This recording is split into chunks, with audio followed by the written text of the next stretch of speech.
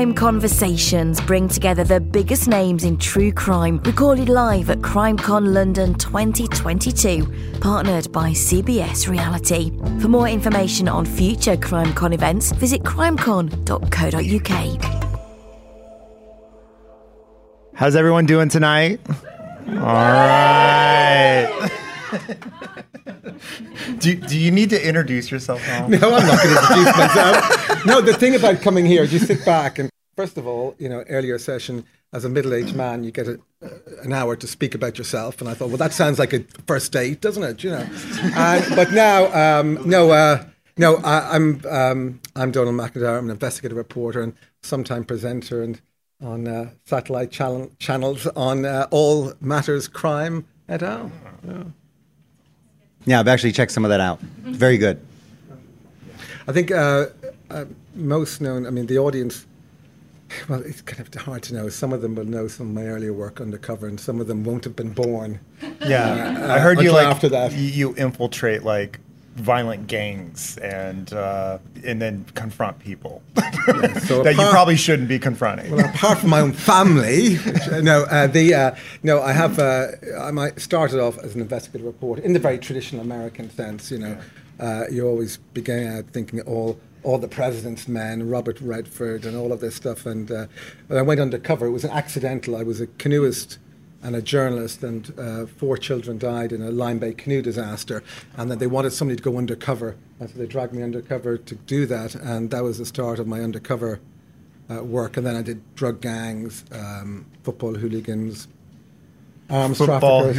Football hooligans, yes, yeah. It was kind of, the movie Green Street? Well, I did the kind of real version of Green Street, and people always ask me, they always say, when I'm abroad and swimming, they always say, do you support Chelsea? Because I had to get a Chelsea tattoo to go undercover.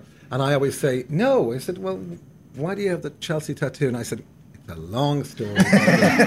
But among the other, I went undercover in the world of fashion. I took some of the worst photographs ever behind stage of Naomi Campbell and Kate Moss. And Donald Trump, it has to be said. Yeah. And when I was photographing Donald Trump, I was being filmed photographing Donald Trump as the pretend photographer. There was no film in my camera. Right, and I was fumbling, just trying to elongate the engagement. This is in 1999, and it's a Milan fashion show. And he was saying, "Come on, hurry up!" And I was there with this silly camera. There's no camera in it. Anyway, so you don't feel guilty for wasting his time. Wasting his time. For the younger crowd, we used to have this thing called film, and you would have to advance it. Well, it was kind of dancing. Or don't create ghosts. Yeah. So when in the world of fashion, the secret to a good photograph is, first of all, take over 100 photographs. Secondly, don't actually look in the lens, because any kind of random precision, just press the button randomly, and black and white, 400 ASA, then you're bound to get one good shot out of 1,000. And so that was my camouflage in the vacuous world of fashion. Yeah. And now I'm in the vacuous world of journalism and podcasters. Well, the funny thing is you're talking about you infiltrate gangs, but then you have this Chelsea tattoo. That seems like the most dangerous move you've made. Well, no, I've seen it. We went out last night, and someone had to make sure that their football jersey was covered up. I'm not naming names. Whoops. I think the most dangerous stuff I ever did was I was buying arms in Kosovo, and we did this thing called MacIntyre's Millions, where we decided if you had £1 million, could you buy whatever you wanted? Illegal arms. You could traffic in drugs. In another program, we actually I opened a brothel not too far away in Camden for the BBC, and we actually bought Russian prostitutes who were being sold to us by trafficking gangs, and we bought them for I think it was £7,000 a piece. We got them at a discount. If you bought them individually, they were £10,000. You're buying people. Yeah. So these were, but you infiltrate these worlds, but in Kosovo we bought guns, and we had, and there's always a stage when the presenter, reporter, has to walk this kind of plank by himself, go into the gang, into the world, and actually walk down and be confronted with these guys and be alone with them, these guys who could kill you, and you're recording them. So that I had to walk with this guy who was a killer, who was a murderer, selling me all these arms. I was by myself. The camera was recording as he says, Mac, people will die if this goes wrong.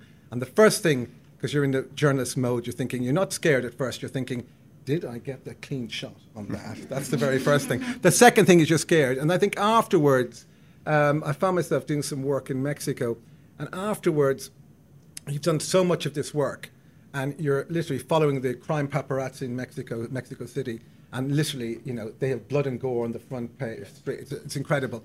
And so many drug deaths there. Literally, I remember hitting a scene, and you're stepping over a dead body, and suddenly you're kicking, a bullet hits your shoe and goes off that direction. There's no CSI over there. They don't bother. There's just too many. But I realized that, and I stepped back slightly from that, was because it kind of dehumanized you. I wasn't moved by stepping over a dead body. So then I had to, step back and kind of say, right, let's put this into perspective. And you gaze into the abyss. Yeah, yes. And you're thinking, I want to maybe live a little bit longer. But, it's things like family and other things. And you become a little more, you recognize you had become dehumanized, really, to much of the horrors which you'd seen. So now I stepped back and jumped into, instead of going undercover in these worlds, I went into and started doing access documentaries with major gangsters and criminal gangs. And I spent 8 to 10 years with the Noonan crime gang up in Manchester, and did a film for Sundance called A Very British Gangster. And then I did a series of access films with other gangsters like Paul Ferris and other major figures, people who want to talk.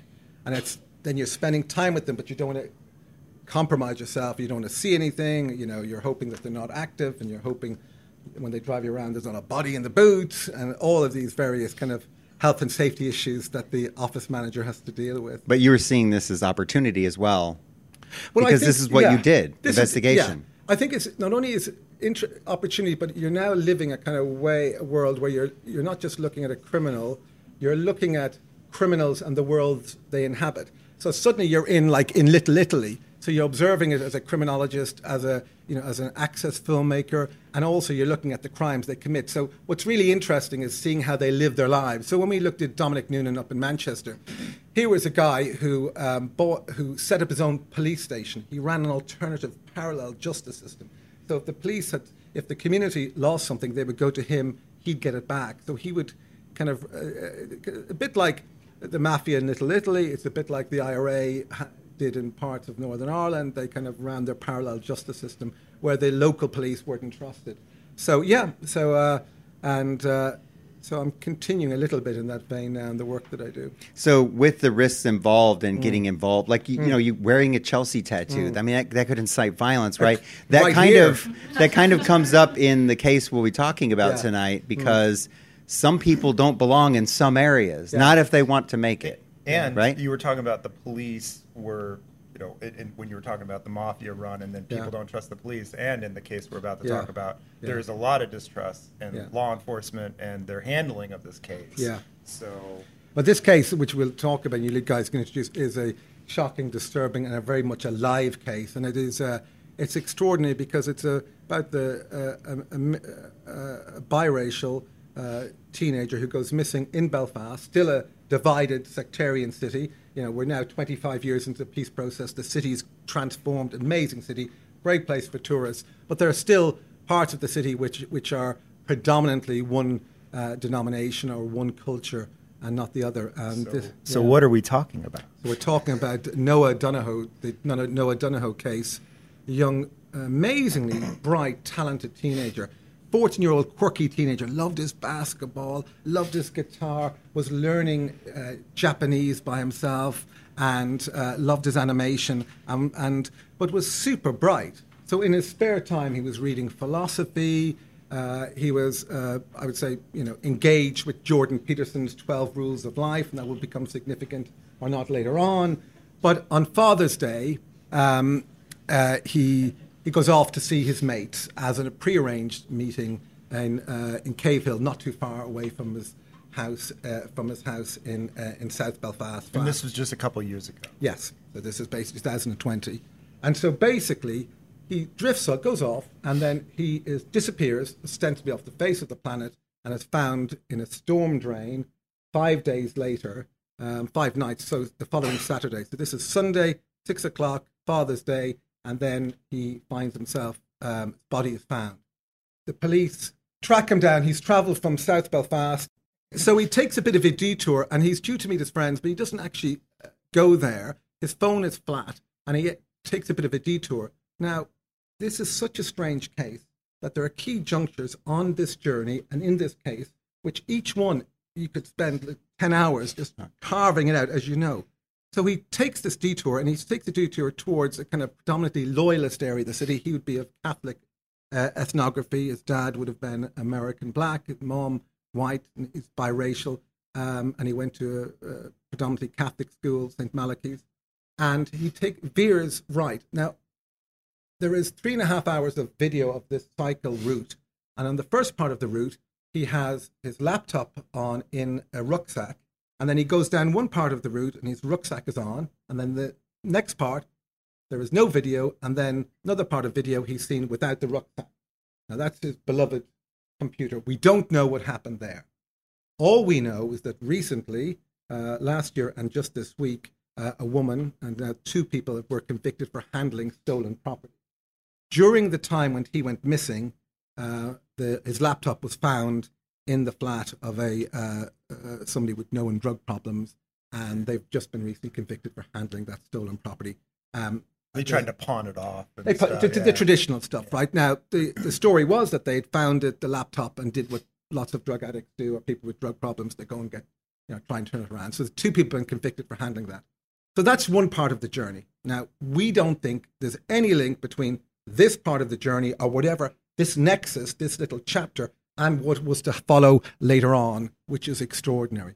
So he continues his journey, but he takes a detour to the loyalist area, the predominantly Protestant area of the city, part of the city which he would never traditionally go, because although the peace process is in play, it's not, with teenagers on both sides of the divide, some Protestant young boys are vulnerable to Catholic boys taunting and beating them up, and vice versa when they cross those various lines. But more so, that wasn't part of his plan. Wasn't part of the plan. Yes. Not on his way home. Not on his way home. Not away. He was a reliable kid. He said he was going somewhere. That's where he went.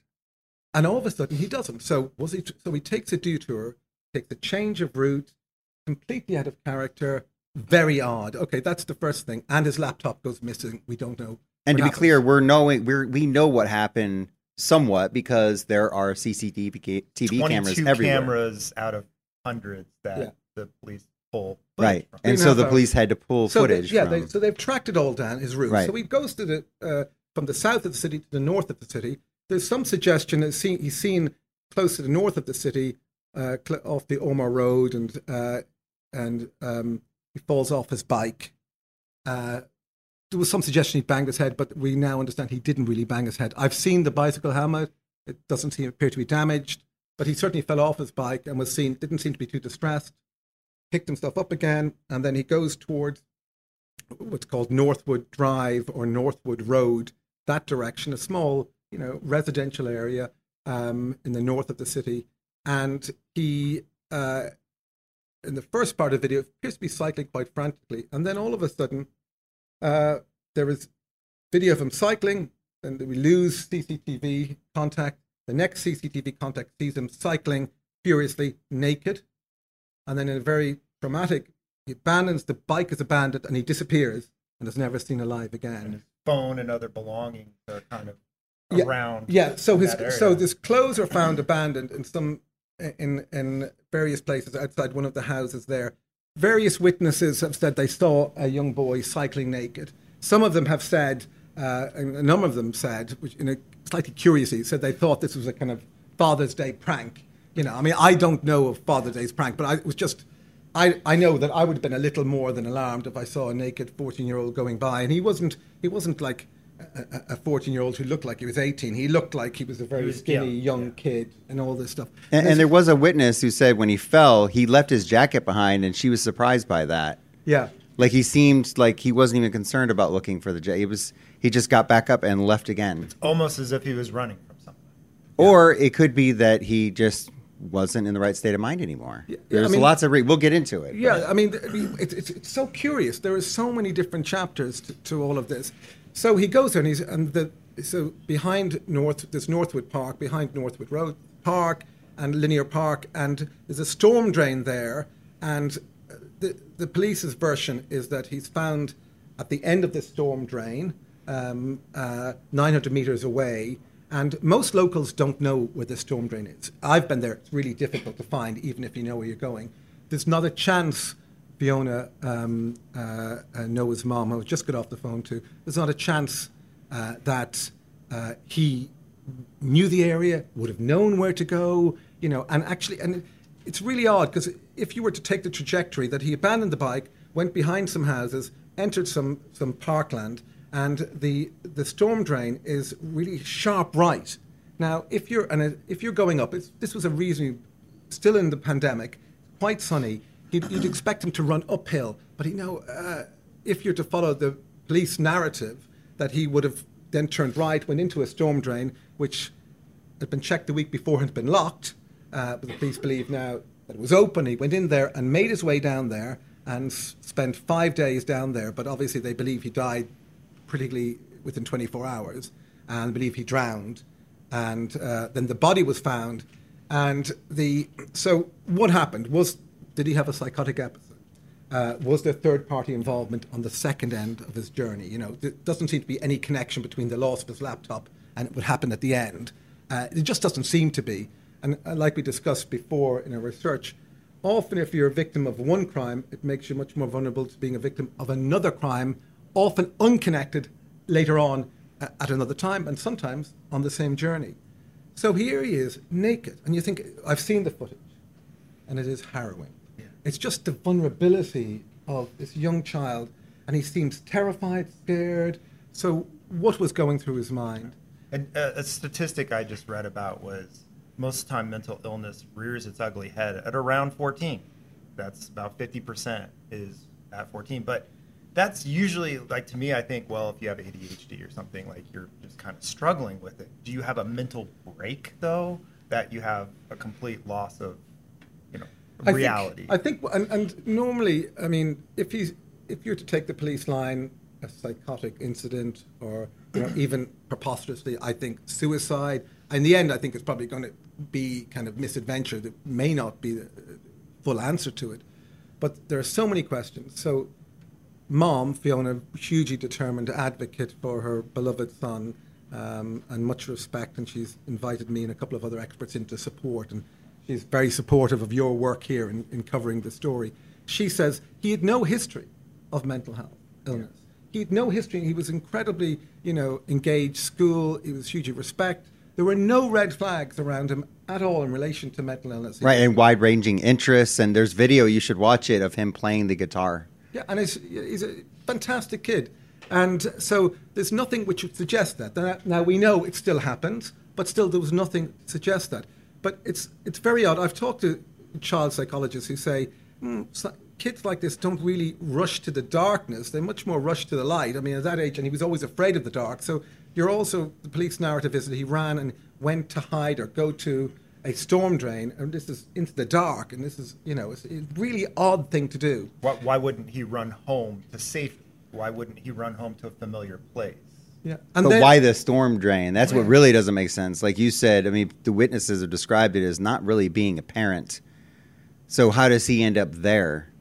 How does he end up there? So there's so many questions. So in the end, I decided, right, I'll come in and support the family. So I'm going to start from the science. So, okay, the police narrative is that effectively he was dead for 5 days. And so he was found on the Saturday morning. And I would say the autopsy was done at 3 o'clock, around 3:15 on the Saturday. And at 5:15, he was now at the funeral home being embalmed. Now, that seems to me a little unseemly haste, right? It seems to be, right?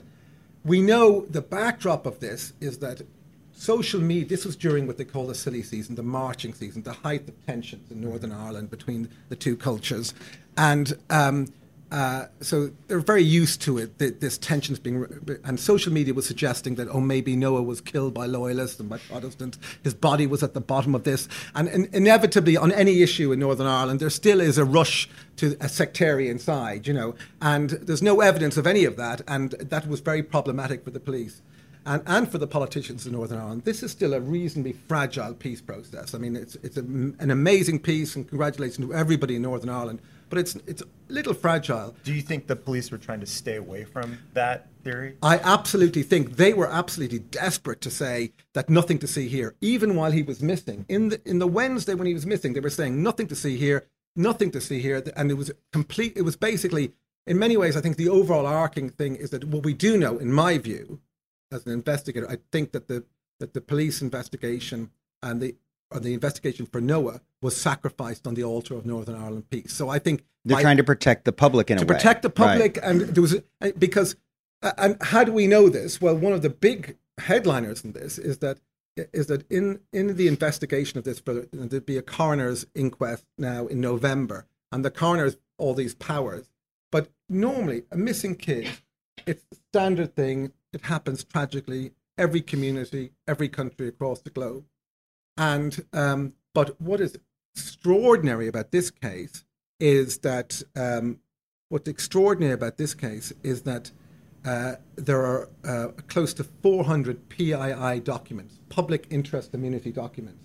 These are documents which the police and the coroner have asked to be excluded from the purview of the public and to be excluded from the family. Over a mysterious death.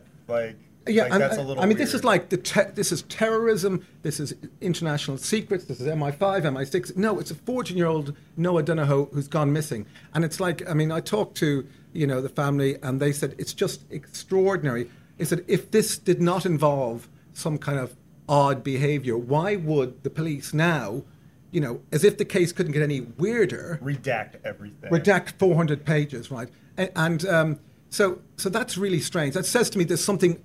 Every time you turn on this case, you want to shine a light in it, but everybody's covering it up. And I think there is a motivation about the peace process. Maybe they talk to loyalist gangs and ask, listen, do you have any information? Like they would do with criminals. If somebody went missing, they would go to the underworld and say, who's missing? Can you solve this?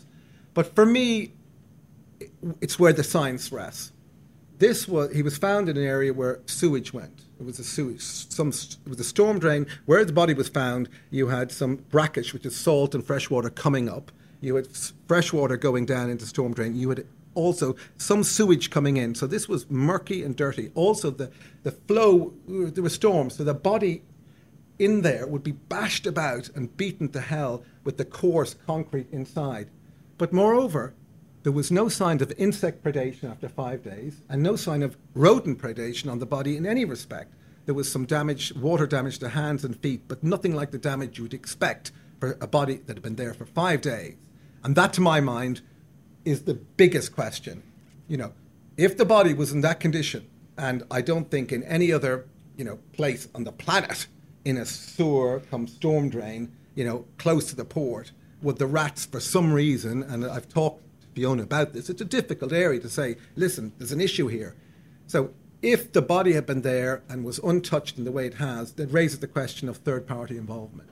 Because as the science rests now, it's inconceivable to me that the body could have been there for 5 days without insect predation or rodent predation. Well, you would think this is where you need to have an expert come in and actually say, we'd expect to see this if the body had only been there for, say, 1 day. Yeah. And what's the group we have in America where the body farm? Yeah. We put bodies out in the same environment that the victim was found and judge the predation, judge the decay.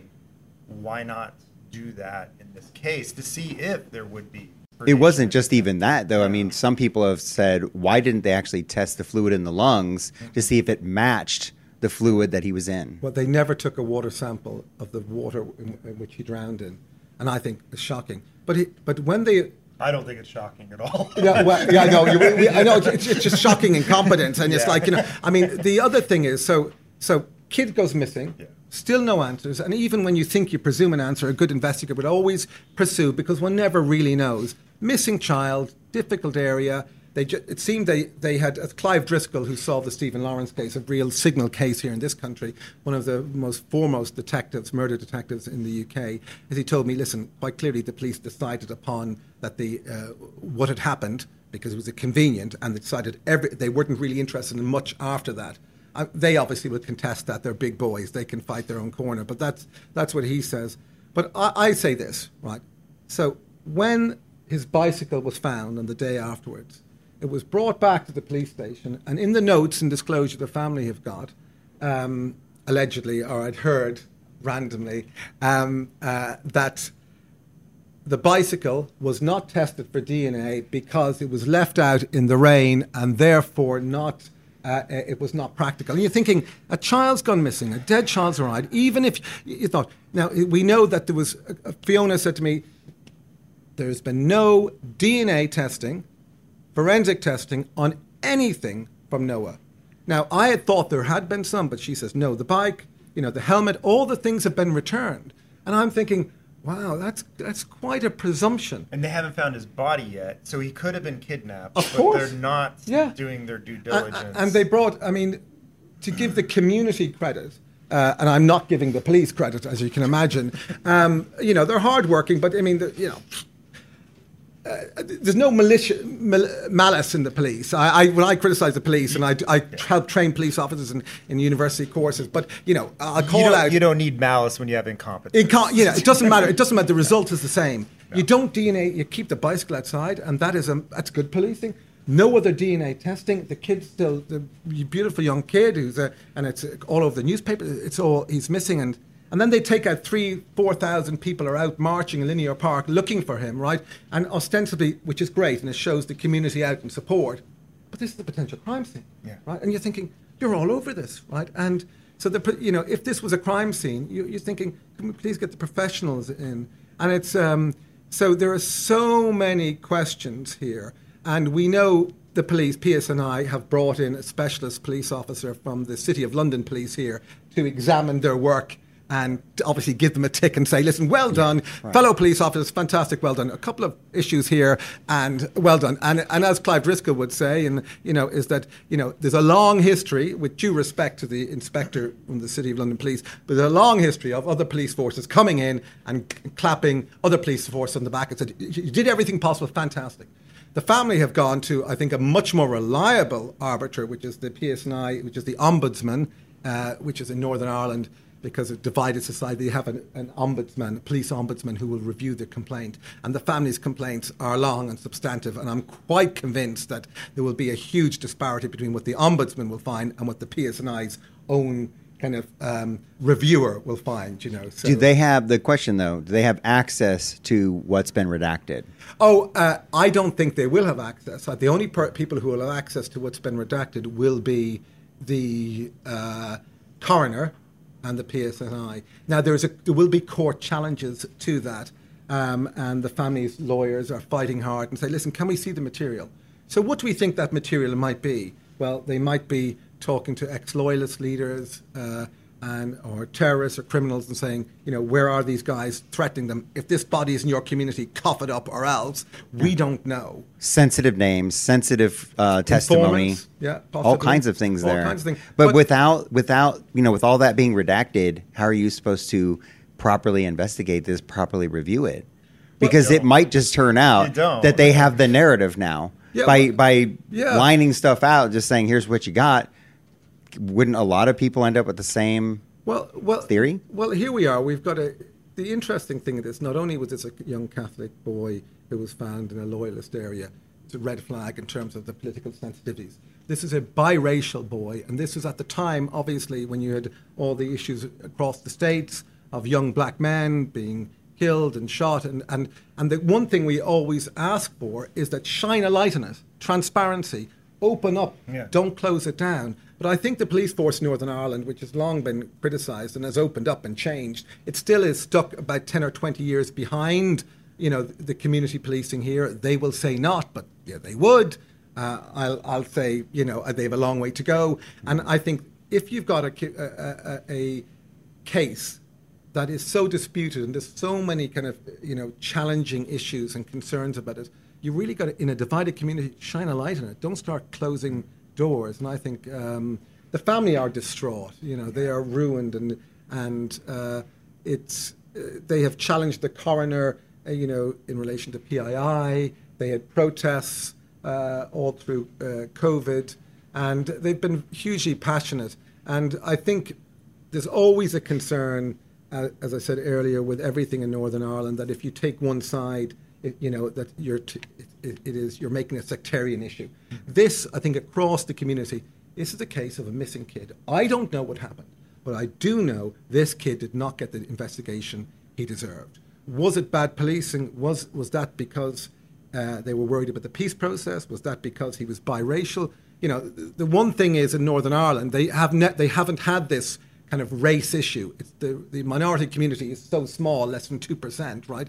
And so you're just wondering what role did that play, if any, in the investigation.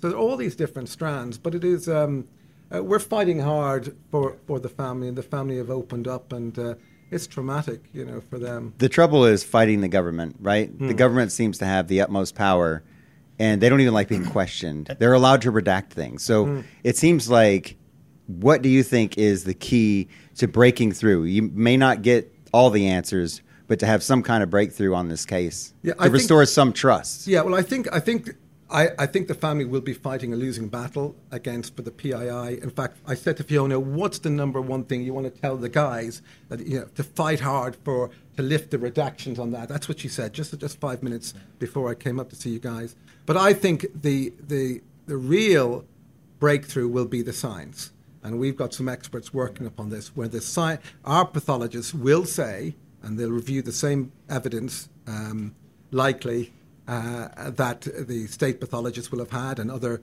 pathologists the coroner will have, and they will come up, and I'm quite confident that they will say that the condition of the body could not have been in that way for 5 days. So then that's your starting point. So he couldn't have been there for 5 days. And we know the police were searching those drains for 5 days. We know that on the Thursday, the chief constable, deputy chief constable, and the senior police officer was there, and he was standing beside a drain very close, within 100 meters of where Noah eventually was found on the Saturday. So, I mean, these are bizarre coincidences. This body was there for 5 days. Why did it take so long for it to be found?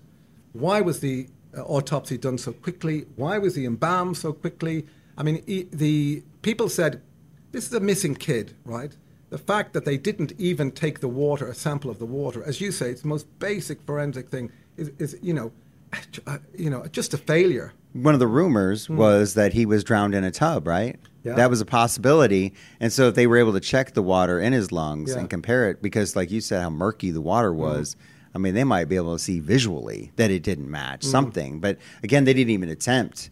And this should just be matching things up. If you have a theory, let's see you bolster that with actual evidence, with science. Well, I think we're suffering from the CSI effect, where we actually have this high expectation. Yes. When we call the police that they're going to do something. They're all we have, though. And that's the thing. What most of us luckily have not had to call the police and engage with them, but we think that they're going to take on our case, our problem. And one guy's going to be dedicated to it, and he's going to work 24/7 and not even go home and talk to his family because he's working on my issue. And that is just not the reality. Interestingly enough, they didn't allocate, the police force of Northern Ireland did not allocate and allow overtime for police officers on this case. And you're thinking, wow, I really couldn't imagine any divisional force not doing that. Particularly even, this was the case which was the biggest news that week. They didn't allocate overtime. But just register this. I mean, I get the CSI effect, but I'm not asking them, rocket science, put men in the moon. I'm asking them to DNA one item, DNA the bike, to bring the bike inside, to cover it up. The bare minimum. Bare minimum. No, we couldn't DNA, the disclosure says we couldn't DNA the bike because it was left outside and caught in the rain. They had a reason like that for everything, for the laptop, the bike. They have reasons. Well, and of course, in the flat where the laptop was found on the Wednesday, while it was still missing, they went in and they retrieved the laptop because there was an attempted sale at a cash converter's place. They didn't, engage and take the person in for interview then. She's recently been convicted for handling stolen goods. They didn't bring her in, and they didn't search the place or do any other DNA stuff. And the other thing is, I mean, if this couldn't get any more bizarre, we know that the last message he received was on a blue tick Instagram account from Jordan Peterson.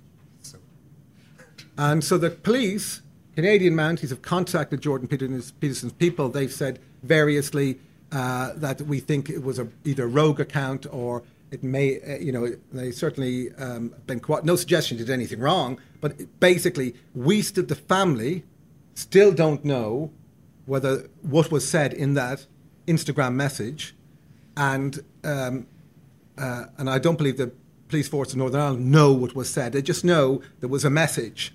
And we know that apparently, I think Mr. Peterson was in rehab in Croatia apparently at the time. But there was some Instagram message. Now, there's no suggestion obviously anyone was involved, etc. But to square a circle, because he was obsessed with the 12 rules of life, and he was very engaged with philosophy, and he really was interested in Jordan Peterson. So was there something in that message, or was there something in the book which might have predicted or may have precipitated his odd behaviour? The bottom line is, you want to close these cul-de-sacs down. What was said, we don't know. And here we are, nearly 2 years on, you're thinking, wow, in 2 years, we don't know what happened here. I mean, for sake of argument, let's say he had a mental break. Let's say he hit his head, was concussed, and went off on a tangent. Yeah. How do you get the family to believe that and accept that if you haven't excluded out all the other variables here, if you haven't done your due diligence?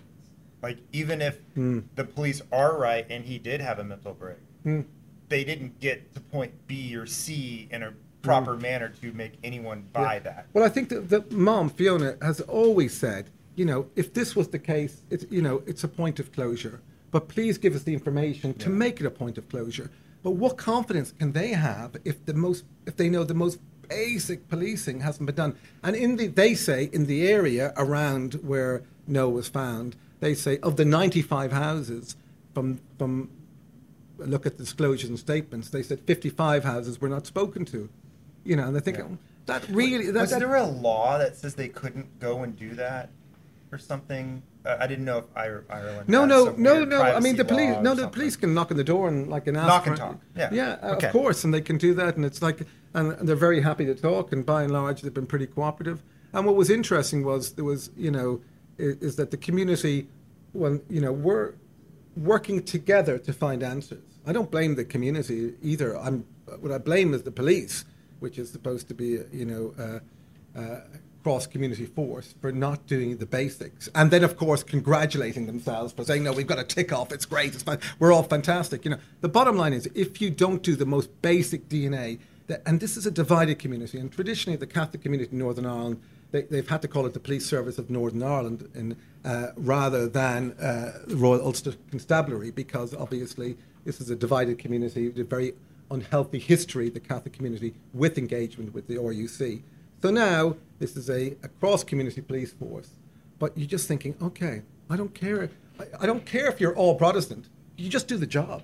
Well, their approach, though, they think they're holding the fort down, but the problem is now they've got Fiona and the supporters all riled up. The question is, what if they had done their due diligence? What if they had tested a few items? I mean, would they have upset someone else?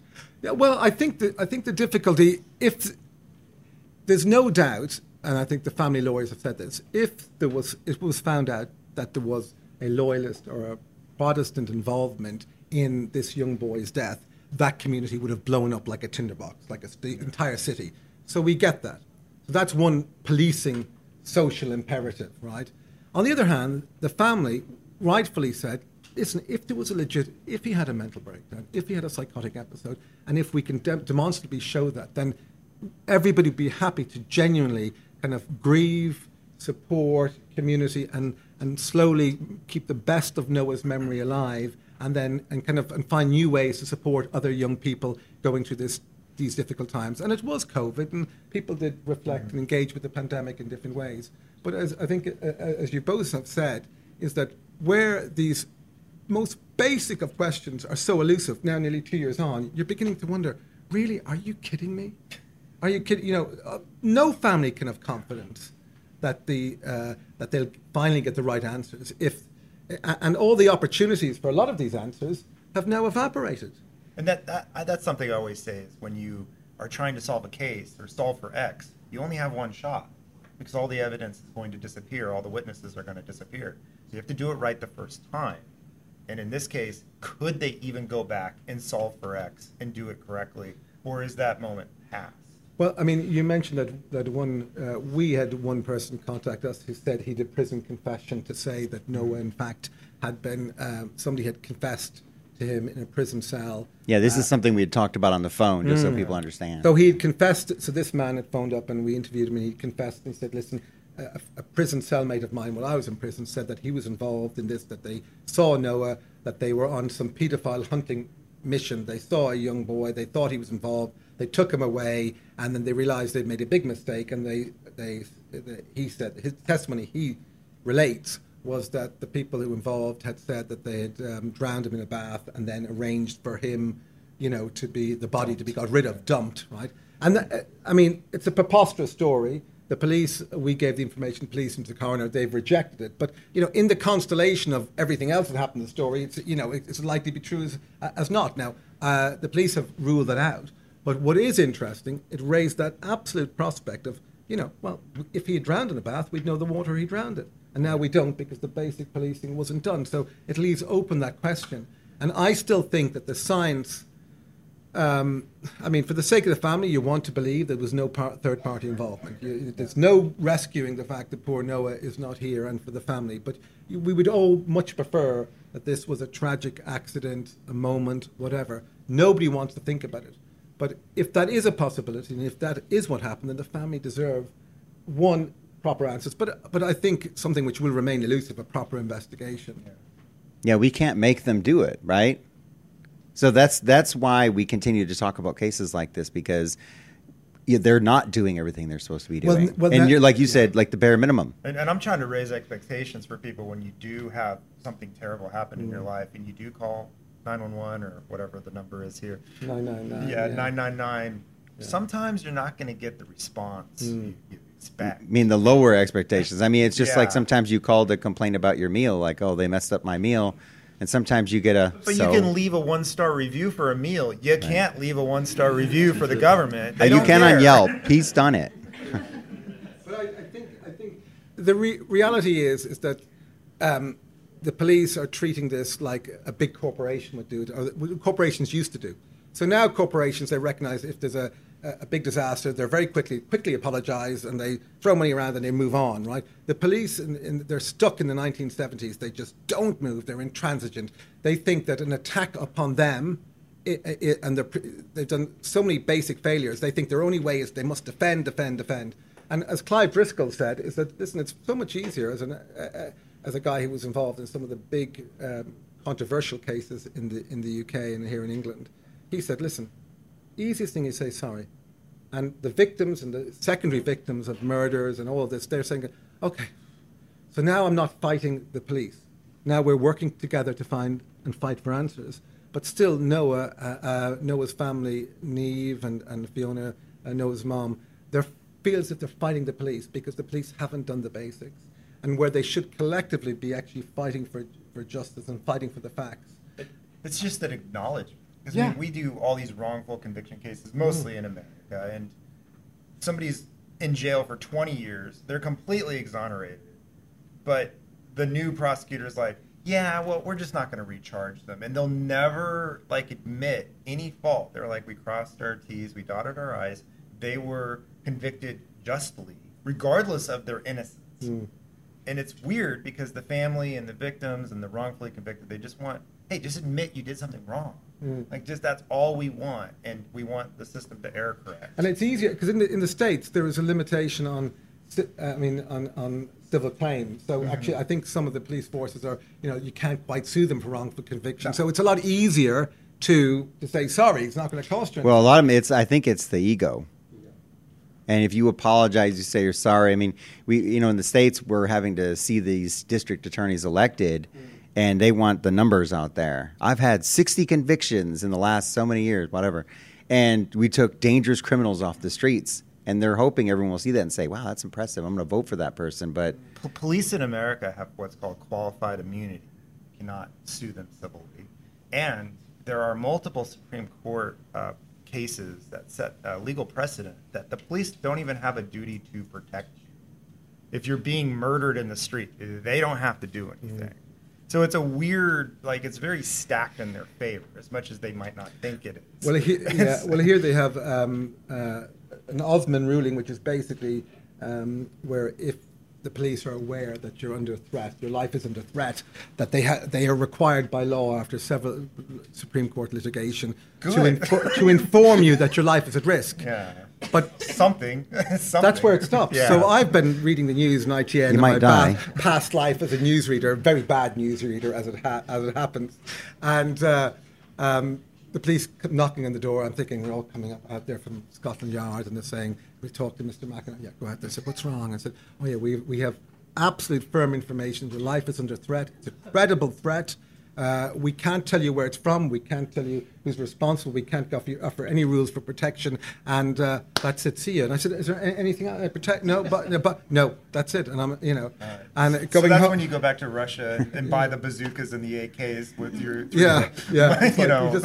You go back and you're thinking, that's very useful. What's shocking is that in my role as a kind of part-time academic in criminology, I've come across cases where there are 14-year-old kids, with difficult family backgrounds, who are contacted by the cops and given the same ruling. Now, I'm an adult, I'm working for a major broadcaster at that time, and backwards and forth, and you have 14-year-old kids been given the same Osman rulings, and they're sent back in the community thinking, 14-year-old kids been given Osman in terms of risk to their life, and abandoned with threats to the life of their head. So it's a bit strange. But, I will say, in relation to it is so tragic that this bright young thing, this kind of energetic, excited, bubbling ball of brightness, enthusiasm, and massive curiosity for the whole world, gentle creature, beloved by his school and his family, just disappears, and then 5 days later found dead. And here we are, a couple of years on, still no answers. Still looking for those answers. But you said the fight continues because Fiona's not giving this fight up. No. And she believes in her heart there's a reason why those answers aren't able to be read. And I think she's probably, I think that the investigation was compromised by the police process. I believe that they rushed to a judgment. Even while he was missing, they were saying nothing to see here, tragic case, and it's like this. It's unbelievable. You must presume the worst. You have to account for all possibilities, but they squashed down any thought that there was any third-party involvement. And the family were there on the Wednesday in a press conference with one of the senior police officers, and they were saying, "Please know if you're out there." Now, he went missing in one small, narrow little enclave of the city. There was nowhere really to hide except underground, and they'd been searching the place for 3 days solid, and they find him in another 2 or 3 days later. And, you're thinking, that they had decided that early on, that on the Tuesday when they got the bicycle, they wanted to give the bicycle back to the family. Yeah. Yeah, they wanted, and the family said, "No, we don't want it. Would you not want to DNA that?" You went to police college in Hendon. You've been trained as a senior police officer. I'm just a traumatized parent and a family member. What do I want with that bike? And then it's not doing any good at home. Yeah, and then they give it back to them, and they take it back, and they leave it outside the police station in the rain. They've handled the bikes, and now their fingerprints are on there, their DNA's on there. So the family wanted to hire their own private investigator and have the bike tested. Well, it's already been tainted. Yeah. Now, what the family have got some have been given back some of the clothing. They've been given back the helmet. So what we're going to do as investigators is that we've got the helmet and with the family, and we're going to get it tested to see, and effectively X-rayed to see if it had taken any particular hits, if there was any fractures, any kind of small internal cracks, which might indicate that actually he had taken a blow to the head, which might maybe or may not have impacted upon his cognitive abilities or whatever. And I have a real quick thing to say. A cousin of mine, she works at Pizza Hut as a manager. She was filling the back freezer, and she bent down and lifted her head up and hit it on the handle of the freezer door. Not hard. Didn't draw blood. Didn't even leave a mark. But she was so concussed that her entire personality changed for like 2 months. It's a thing, and I witnessed it myself. Now, she didn't freak out and run outside and strip off her clothes, but she was a very go-getter, like very direct personality. And after that, she became very passive. It was just like, "Oh, I'm okay. I just need to go lay down." Whereas normally she'd be like, "Get your shit together." And it totally changed her entire personality for like 2 months. just hitting her head lightly on a door handle of a freezer. So it's a plausible thing. I'm not trying to make a devil's argument for it. I agree, and I think well then the police should have actually, they should. I mean, they should. I'd have thought what they should have got is, there's still some of the video is a bit hazy. They should have got top forensic videographers in there to analyze every single frame, and there's some of the world's best out there. And every single frame for an hour before and an hour and after amplify to see if it, absolutely. Else. But also they should basically, let's examine, he was wearing the helmet when he fell off the bike. Let's examine the helmet. Let's see the scratches. The family have got the helmet back. And you're thinking, really? The family didn't want it back, but they had it back. Okay, that's it. It appears from what Fiona's told me this evening, the only forensics done were digital forensics on the phone, and not all of those have been done. I think they were initially the police had said they'd done all the forensics, and then they came back and they were going to do some more. And I'm thinking, well, I thought you did all the forensics, but now you're doing some more. And of course, so that again, it's not very inspiring, And every time they dig deeper, they just are increasingly disappointed. But they have working with KRW, Niall Murphy, a top kind of human rights lawyer there, and they're in good hands. And so the coroner's inquest will come up in November. I suspect it will be delayed because of other legal actions. But we come back to this curious situation. If this is just a normal, bog-standard, troubled, psychotic incident kid who's gone missing and has gone misadventure in a terribly tragic way, why are there nearly 400 pages of redacted PII, top secret, internal police documents being hidden and being kept away from the family and the family's lawyers? And then they now, in a divided society, have to trust the police with this information, say, oh no, you're the police, you say, we don't need to see it. We're the family, we really have a problem with you and the work you've done so far. And now you've got 400 pages of these secret documents. We've got to trust you again on this. And you're thinking, and as the family lawyers have said, that, it's like, what ordinary, bog-standard missing children's case involves 400 pages of top secret documentation? Well, the government can redact anything, just like the same reason a dog can lick its balls, because they can. Yeah. It's just, there's no real... Now that you put it like that. You put it so beautifully. Man. Yeah, it's great. But, and it's like, the family don't care how you put it. They just want the answers, And, but it is, I think for, when you listen to the family... and you've done this too with many, many families, when it's so raw and painful, but I think it is made 10 times worse when you are fighting the police who are supposed to be working with you.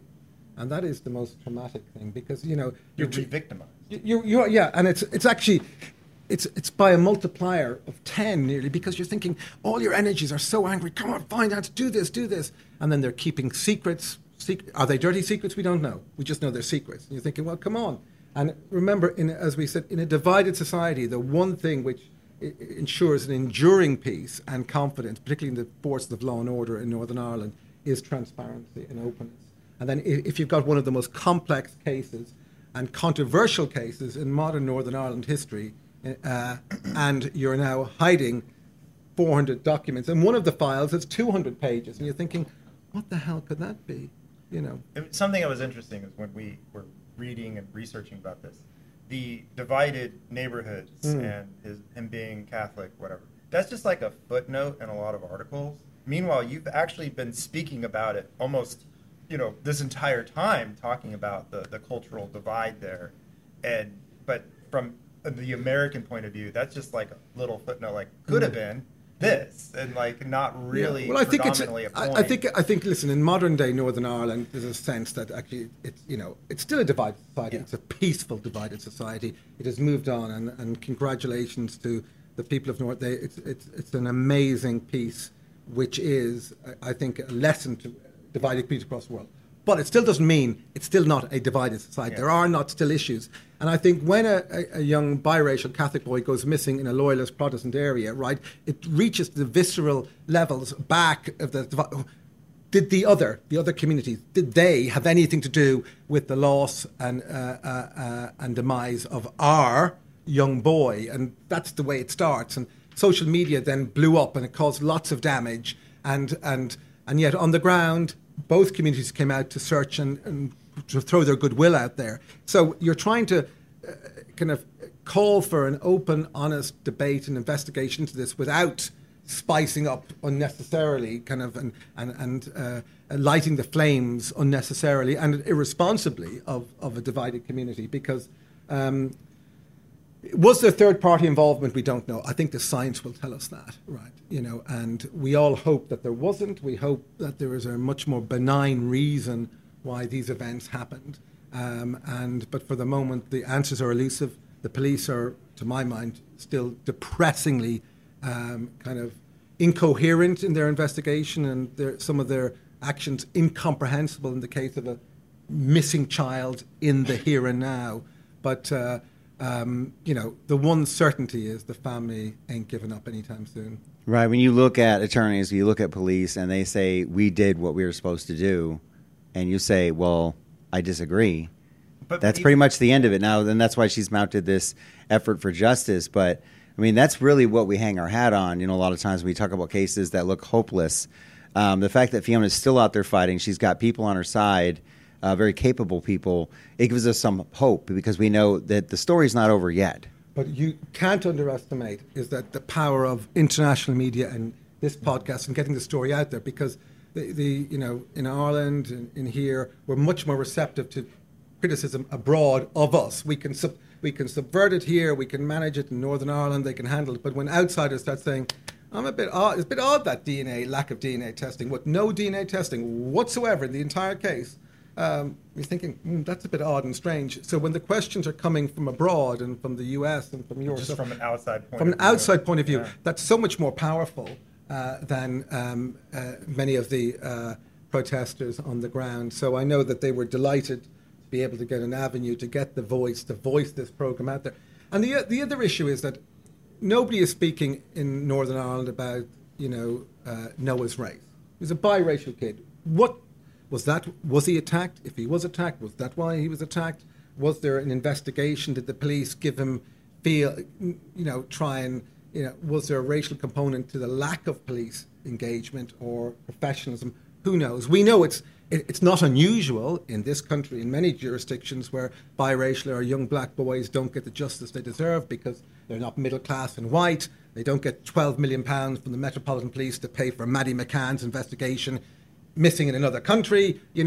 All these resources being thrown at blue-eyed white kids missing in other jurisdictions, and you're thinking, like Ben Needham goes missing in Greece 20 years ago, the Metropolitan Police give £1 million for that.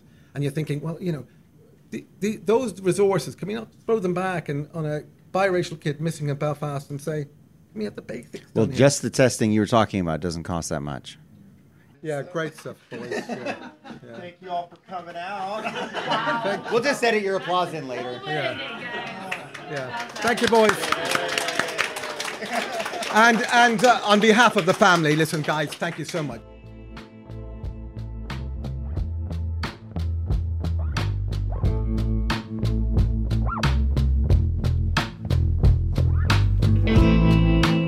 You've been listening to Crime Conversations, recorded live at CrimeCon London 2022, partnered by CBS Reality. For more information on future CrimeCon events, visit crimecon.co.uk.